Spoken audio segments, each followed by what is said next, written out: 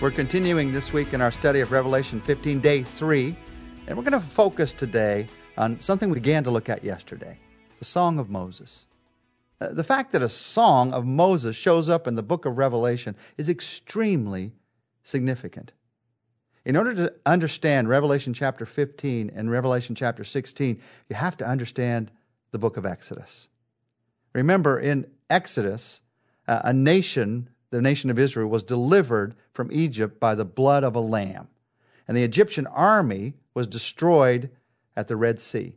And so in thankfulness, they sang, after that happened, the Song of Moses. Now, that song is brought right here into the book of Revelation because God wants me, He wants you to get the connection. He has the same song sung here by the victorious worshipers because He wants us to understand something we've talked about briefly a couple of times already. He wants us to understand the connection between Exodus and Revelation. If you're going to understand the book of Revelation, I believe the most important Old Testament book to understand is Exodus. Daniel is important for understanding Revelation, no doubt about it. But Exodus is even more important because it helps you to understand the meaning of the book of Revelation. Let's just take some time to walk through this today. So important to understand this. In the book of Exodus, the people of God are in slavery in a foreign land. They've been taken into slavery, not knowing it was going to be slavery at first, thinking that it was a good place to go. In fact, God led them to go there. But then the Egyptians enslaved the Israelites. For 430 years they were enslaved. And it was a terrible slavery. Worked to death, many of the people were. And you remember that when Moses was born, he had to be hidden because they were killing all of the sons.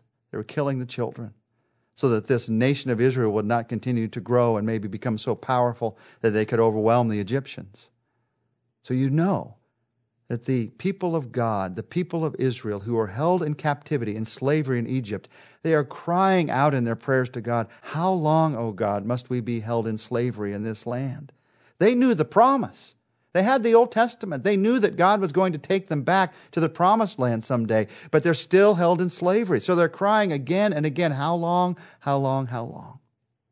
And then God, at the right time, at His time, and His timing and His way, He sends a Redeemer, a man by the name of Moses, to set the people free. Moses goes before Pharaoh, the one who is holding the people of God captive, and he says, "Set my people free." And Pharaoh says, no. This evil ruler tries to hold on to his power. And so God begins to judge that evil.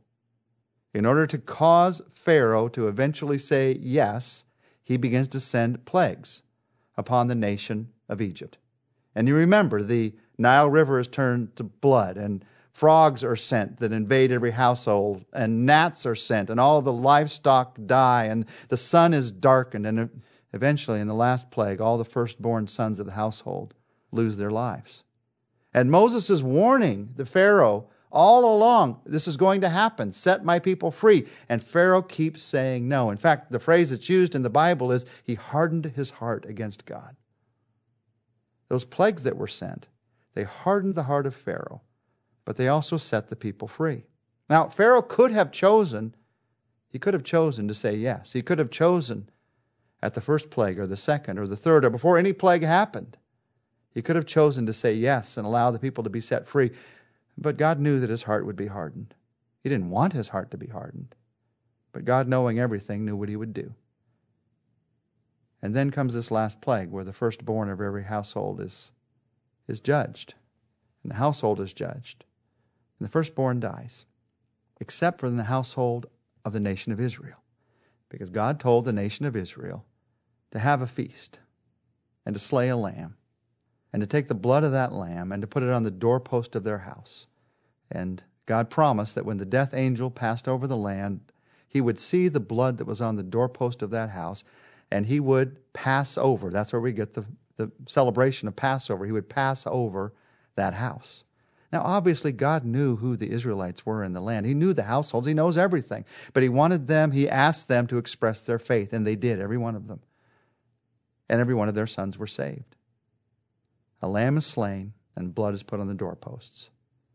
And finally, after this final judgment, Pharaoh says yes, and the people are set free. Now, does that have anything to do with the book of Revelation? You better believe it does. The book of Revelation is the same story, just on a worldwide scale. In the book of Revelation, the people of God, you and I as believers, whether we come from Jewish descent or we come from Gentile descent, we are the people of God, and we live in a world that is enslaved to sin and to Satan, to the ways of this world.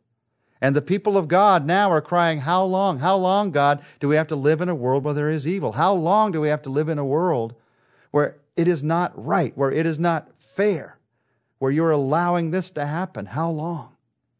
And God sends a Redeemer, Jesus Christ, to set the people free. Now, evil seems to want to hold on, seems to not want to let go of its power over this world, even in Jesus coming to give his life for us, even in the experiences you and I have today in trials and temptations and the evils that you see around this world, and even in what we see in what's going to happen at the end in the book of Revelation. Evil is trying to hold on. Now, in Easter, it is a different story than Passover. At the Passover, the firstborn son of every household died because of God's judgment. But in Easter, it is God giving his only son. God himself giving his life for us so that you and I can find redemption in his name, so we can find life in his name. Redemption means freedom. He wants to set us free. He purchased our freedom with his own blood. And so in this case, the blood is not on the doorpost of a house, it's on our hearts. That's where the forgiveness is. But here in the end, evil is still trying to hold on. People are still holding on to their evil ways. They're still holding on to this world as if that's where their hope is. And God sends plagues, hardening the heart of those who are opposed to God. The greater the difficulties become, the further they get from God, just like Pharaoh did. But setting his people free. These very plagues that come are going to destroy this world, are going to end this world, and are going to set his people free eventually.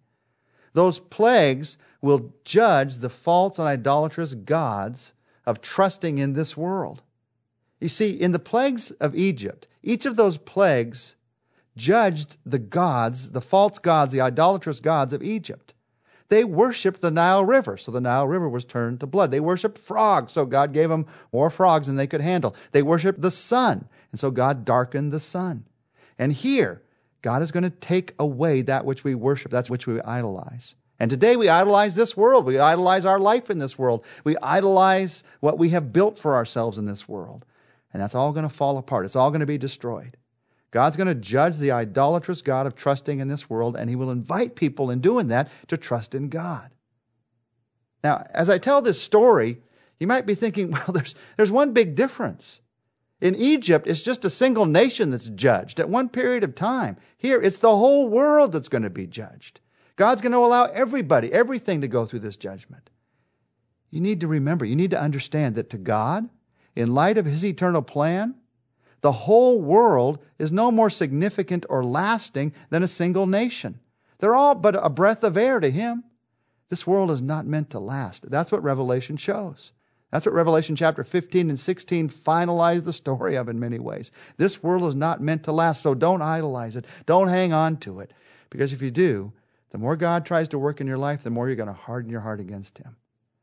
But as you recognize God has an eternal plan and purpose for your life, when you see that, then even the evil that's happening in this world, and even when things begin to fall apart and you realize that life isn't fair, even when that happens, you'll recognize, but I have a future and a hope.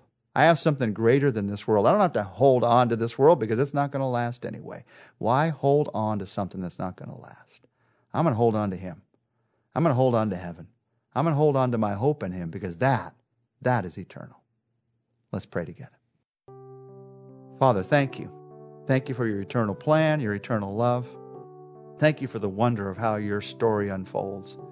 That the book of Exodus foreshadows for us what's happening here in the book of Revelation. Helps us to picture your heart to draw people to yourself, your heart to redeem people and set them free. Set people free, we pray. Free from this world, free from sin, so that we can live together with you forever. We ask this in Jesus' name. Amen. Tomorrow, we're going to look together at the strength we can find in the song that they sang.